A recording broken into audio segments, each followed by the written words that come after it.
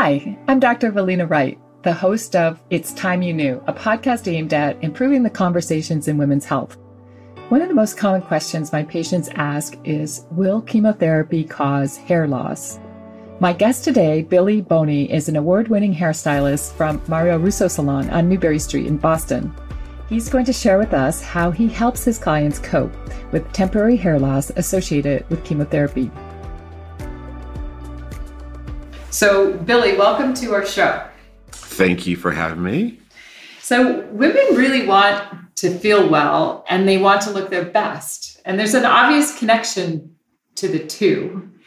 In your role as a hairstylist, how is it that you best support a woman in achieving her goals with respects to her appearance and health? Well, when a woman comes into the salon, I have about 45 minutes to an hour to make her feel and look her best. Within that time frame, we talk about a variety of things. We talk about family, we talk about work, we talk about children, we talk about all the things that people are going through. And sometimes we can solve a lot of the world's problems in about 45 minutes. And usually, I try to make them feel as good as possible. And when they leave, to feel good and to look good. There's lots of research that shows how you look can really impact your mood. There's research to show that people, for example, with depression, if we change their appearance with cosmetics, even plastic surgery, and then they look at their self and they see a different reflection, it actually changes the way they behave. Do you think that the mind-body connection is really strong and that what you do really has a big impact on some women's, from when they come into the salon to when they leave the salon? Oh, yeah, definitely. I've been lucky enough to work with all types of women from all different diverse backgrounds. You know, we do women who are out in the job market after being homeless, getting them ready for interviews, making sure that their hair and makeup look nice. And not just look nice, it makes them feel good. When you look your best and feel your best when you're going in for a job interview, or if you're just walking down the street and you don't have a job, as long as you feel good, people can feel that and they see it in you. And that's, part of our job. Love that answer. So I have to admit to the audience that you and I know each other for many years, since I was a resident, and I would always be late for my hair appointments and the hairdressers would fire me, and you would always take me no matter how late I showed up for my appointment. And so for that, I love you. But I want to talk about one other aspect of our relationship, which was kind of interesting to me as a physician. So I was in your chair one day and you were looking at the top of my head and you had a different perspective because it's really hard for us to see the very top of our own heads. I think hairdressers are the only ones that actually see the very top of your head. I mean, you can try with an iPhone if you're looking for something, but you really do have a unique perspective on the hair and the scalp. And with that introduction, has there ever been a time when you've been taking care of a client and you've noticed something that's really not normal and you think should be looked at for medical reasons on one of your clients' scalps? Yeah, I've had a couple of those occasions, you being one of them.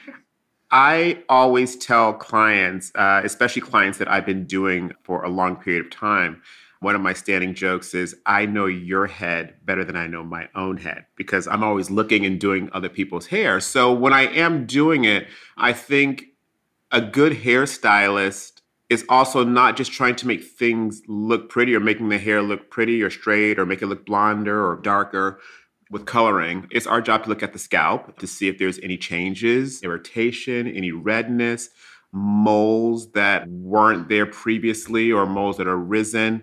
And we try to tell the client in the most positive way if we think that we see a change in their scalp. So with that being said, there was a day when I was in the chair and you just looked very uncomfortable and you went to get one of your colleagues. And then with her standing by, you told me I had a bald spot on my head. Do you remember that? I do. I remember that. I'm not going to say that was one of my most professional moments because we are also friends. But I did notice that there was a round spot that I hadn't seen in the previous month on your head. And was it a concern to me? Yeah. Did I think you should know about it? Yes. I think anytime you see a change in someone's skin or in a place that they don't normally see, you should just let them know in the nicest way possible. So when you told me that, I remember feeling my head and I was like, no, that's just that funny birth injury that I have in the top of my head. But in fact, it actually was a medical diagnosis of something called alopecia, which is a medical term just meaning hair loss. The etiology of that is thought to be autoimmune, and the diagnosis is often confirmed by a scalp biopsy. And the treatment that's most effective is usually an injection of a steroid. So it's really not known what the cause is, but after I left, I made an appointment with dermatology basically and got the correct treatment. And fortunately, it resolved. And I just remember thinking, there's nothing that I should worry about enough that it's going to cause me to lose my hair.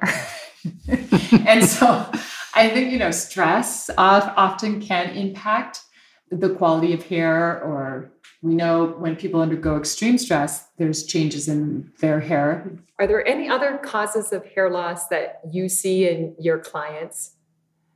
One of the things that happens is I have women who come in and they suffer from obsessive compulsive disorder. They have compulsive disorders where they like to play with one spot in the hair for a prolonged period of time. It's self-soothing. Sometimes they do it at night. It helps them to fall asleep. And what happens is hair falls out if you pull on it too hard, if it's getting too much tension. And they come in and say, hey, what's this? And I'm like, well, I don't know. And I start to have to go over their habits and see and kind of narrow it down. The consultation with a client who comes in starts from the moment that you set eyes on them. When you see a woman who's sitting in the lobby, I'm checking to see all of those things. Is she twirling her hair? Is she fixated on certain parts of her body, mainly her hair, that I can see visually? And when she sits in my chair, those are the first things that we talk about as a concern. So when a woman sits in the chair and she goes, I don't know why I'm losing my hair, but I saw her in the lobby or on the elevator coming up, and she is twirling compulsively, twirling. And I'm like, well, that's one of the reasons that could be that you're losing your hair. So some of the things we have to do, habits that we have to break, or even, with therapy to help, reduce hair loss. It's interesting that you say that it can happen at night, because at night when we're sleeping, things do happen that we're not really conscious of. Oh, yes. Yeah. We have these things, whether it be, when you're a child, they say count sheep or whatever. If you look at young children, one of the things that a lot of young children do is they twirl their hair when they're trying to self-soothe. And sometimes that, happens all the way up to adulthood. That's fascinating. The other time where we see hair loss sometimes is in newborn babies that are in a crib and their position is constant over a long period of time. So then the bald spots where their scalp is getting pressure from not being turned or moved in the crib at night. And you also will see the same thing with adults. When you are asleep at night, you don't know what's going on, whether you are a hard sleeper or a soft sleeper. With children, we call it kind of cradle cap, basically. And what it is the constant moving back and forth, your hair touching the pillow, rubbing. And what causes the hair to become much finer. In some spots, you lose and have bald spots. The same thing can happen as an adult. The hair really is an appendage of the skin. So in my field as a women's cancer surgeon, many of the patients that I treat may require chemotherapy as part of the treatment. And when women are told about that, often one of their first questions is, Doctor, am I going to lose my hair? And as doctors, we sort of see the long game and we don't see the short game where they're very concerned. It's a real issue that affects their body image, and it also makes their cancer diagnosis more of a public diagnosis. How do you best support a client that knows they're going to have chemotherapy? How do you recommend that they cope with that? I try to put my friend hat on and my professional hat on as well. What I usually do with women, I've been doing this for a long time, and I've had several women who have come in with cancer diagnosis. And one of the first things I tell them to do when they talk about the losing of the hair or they're experiencing the loss of hair in that moment, and this is just as a friend, I tell them, hey, let's cut it all off. I'd rather take the blame as the stylist to shave the head than to have cancer as the blame, as like, a woman doesn't want to see her hair falling out, nor does a man or anyone wants to see their hair falling out. I say, let's get ahead of it and take control of it and let's do it and try to make them feel the best. And you should feel just as beautiful with bald as you do with hair. I think that's great advice. Cancer should never define a person. People are so much more than a cancer diagnosis. And when we focus too much on the cancer and forget about the person, I think it really do a disservice to our patients. When people do lose their hair, though, the head actually is a source of a lot of energy loss. And in New England, with our beautiful weather, just temperature regulation can be an issue. So obviously people can choose to wear hats, scarves, wraps, but if they wanted to purchase a wig, there's so many different options on the market. Women should know, and men, that if you do have hair loss from chemotherapy, a doctor's prescription will cover the cost of some of the hair pieces that you can buy. But that's certainly not my expertise. Billy, can you tell us what you tell patients that are interested in purchasing a hairpiece? What I tell my clients when it comes to their diagnosis and they are at the stage where they are looking for hair units, I tell them that the best thing to do is to take the advice of your medical professional and what hospital and what your insurance will cover. Depending on the person, there are other options out there. Wig technology is amazing these days. I mean, there's so many people like celebrities and people you probably know in your life who are wearing wigs and you don't even know that they're wearing wigs or hair pieces. I've had the opportunity to take some clients to wig stores where lace fronts are really, really, really popular right now, where you can not even detect that the person is wearing a wig. Also, what I do suggest, if you're going to go the route of insurance, there's nothing wrong with getting a wig and taking it to your hairstylist and having your hairstylist style that wig. No one is more familiar with the way that you wear your hair than your hairstylist. So they do have people who cut the wigs, I think, at the hospitals, and I think they do a great job. But no one knows your hair better than your hairstylist. There's nothing wrong with having it taken to your hairstylist and having them cut it because they know what you look like. Also, wigs in the winter versus wigs in the summertime. In the wintertime, human hair wigs are really, really good to wear. In the summertime, those human hair wigs can get very, very hot. You can also get the same style of wig and you can get it in synthetic. So you can have two wigs that look alike, and one is human hair and one is synthetic. The reason why you're going to want to wear the synthetic wig in the summertime is because you get much more ventilation in between the follicles in the wig. So that's why synthetic wigs are really good to wear in the summertime. In the wintertime, much warmer having human hair.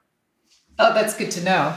Is there any other difference between synthetic and human hair with respects to maintenance of the wig?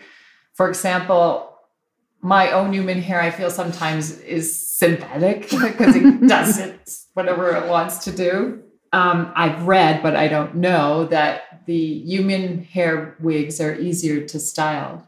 What's your thought about that? So human hair wigs are much easier to style. You can curl them. You can actually take them to be washed or wash them yourself. You can put any types of heat on human hair wigs. Synthetic haired wigs can only take but so much heat. The style that they come in is it holds that style, but you can't change that style. The parting. Let's say that a woman's natural hair has a really deep side part. You can't do those with synthetic hair. So those are really important things that women need to know before getting a wig. Knowing what your hair looks like, showing a picture to the person who will be helping you to pick out a new wig. I've been in situations where I've gone to the hospital and consulted with the person who is helping my client with wigs, and the outcome has been really successful. You mentioned, Billy, that with the human hair, you have to wash the wig. So sort of basic hygiene. Do you have to wash a synthetic wig? Is there any rules to this personal hygiene? Well, yes, you're going to have to wash each one of them because what happens is the wear and tear, it helps from keeping your hair looking shiny because it is human hair. So we do need to wash and we need to condition it. You would probably do it probably once a week, I would say. Whereas a synthetic wig, I would probably say once every other week. The oils build up in these wigs as well, because even though a woman doesn't have hair, she still has hair follicles and it sweats. And, some women have wigs for tennis. Some women, have wigs for, when they're going like outdoors hiking or what have you. So those wigs still get sweat and things like that. So the wigs do have to be washed. So what's interesting and surprises a lot of women after they've finished their chemotherapy treatment is when hair regrowth starts, it's very different than the hair they were used to before chemo. We call it chemo curls. How do you help women manage that hair? And when is it safe for them to start having it styled or dyed again? Because the hair is really curly and kinky and doesn't have the same texture for at least 3 months or so after recovering from chemotherapy. What are your thoughts about that? So I probably will be a little bit more cynical about hair growing back for women after chemotherapy, because I've heard women come in and say, oh, my hair's grown back differently. It's not the same as it was. One of the things that a lot of people forget, and this is a funny moment, and me and my clients have had many laughs over this, I will say to them, when is the last time you saw your natural color? And they will say to me, I think I started coloring my hair when I was about 18. And I'm like, you're now 56. If you've had all of these years of color and blow drying and heat and all of these different things on your hair, and then you lose it all, and then you get your natural hair back, of course, it's going to be a different texture. And then some women, I just let them just, go with it. And I just say, oh, yeah, your hair grew back differently. But we never really know because most women have done so many different things to their hair. Our hairs are our crown and glory. So we always want to make sure that it looks good. So I say, well, however the hair grows back, it's growing back, and just be happy with it. Yes, it's definitely a sign of recovery and hope for these women. So we really don't want to downplay that the hair is different, but it is known to be different because of the way chemotherapy works. But yes, if you ask me what's the natural color of my hair at this point, I don't want to know the answer, Billy. That's between you and me. As far as other types of hair loss, I mean, we covered chemotherapy. There is sort of male pattern baldness, and there's an androgenic female pattern sort of baldness as well. Do you have any recommendations as far as how you can help people cope with that type of hair loss or very thin hair? Yeah, there are a variety of ways and new technology. With hair and hair loss, hair thinning is coming out every day. I've had women with very, very fine hair sit in my chair asking for recommendations, what to do. Depending on the person, there are a lot of different methods of helping them to achieve the looks they want in their hair. The one thing I want listeners to remember too is that if they have hair loss that's new or a change, they really should speak to a dermatologist and get a professional opinion. There are a variety of medications that can promote hair growth, in addition to the more cosmetic ways of dealing with these issues related to our hair. I think, Billy, that was so informative, and I learned a lot just speaking with you tonight, and I'm sure it's really helpful to our listeners. I hope so. And if anyone out there is suffering from any type of hair loss or have lost their hair due to chemotherapy, it gets better. And I wish you all the best. Billy, thank you for your sage advice. You're probably not surprised. I didn't realize wigs required regular shampoo, wash, conditioning, just like human hair. In ending, I wanted to make sure both you and our listeners are aware of a relatively new device in the United States approved by the FDA in 2017, referred to as a cooling cap. So the Paxman cooling cap conducted the SCALP trial. SCALP stands for Scalp Cooling Alopecia Prevention Trial, that studied in a multi-centered randomized trial 184 breast cancer patients receiving anthracycline and/or a taxane for treatment of breast cancer. The intervention group wore a cooling cap during chemotherapy infusion treatments to see if hair could be preserved. The theory behind this was that with a cool cap on your scalp, blood flow would be shunted away from the hair follicles and prevent the side effects of chemotherapy from causing damage to the hair follicle and therefore preventing hair loss. In the intervention arm, approximately 50% of the women did have hair preservation, not always to the extent where it prevented the need for a wig or a head covering of some sort. But it was successful relative to the control group, where no women had hair preservation. Importantly, there were no scalp metastases, or meaning cancer recurrence in the scalp of those that underwent this treatment. So if you're interested in learning more about the cooling caps, the Paxman website is www.coldcap.com. In addition, there's a blog with frequently asked questions and a video demonstrating the cooling cap and how it works. So coldcaphair.com. So it's Valina Wright. It's Time You Knew, episode 3. Our crown and glory, my guest, Billy Boney from Mario Russo Hair Salon on Newbury Street in Boston. Again, Billy, thank you so much for spending time with us and sharing your wisdom. Have a great evening.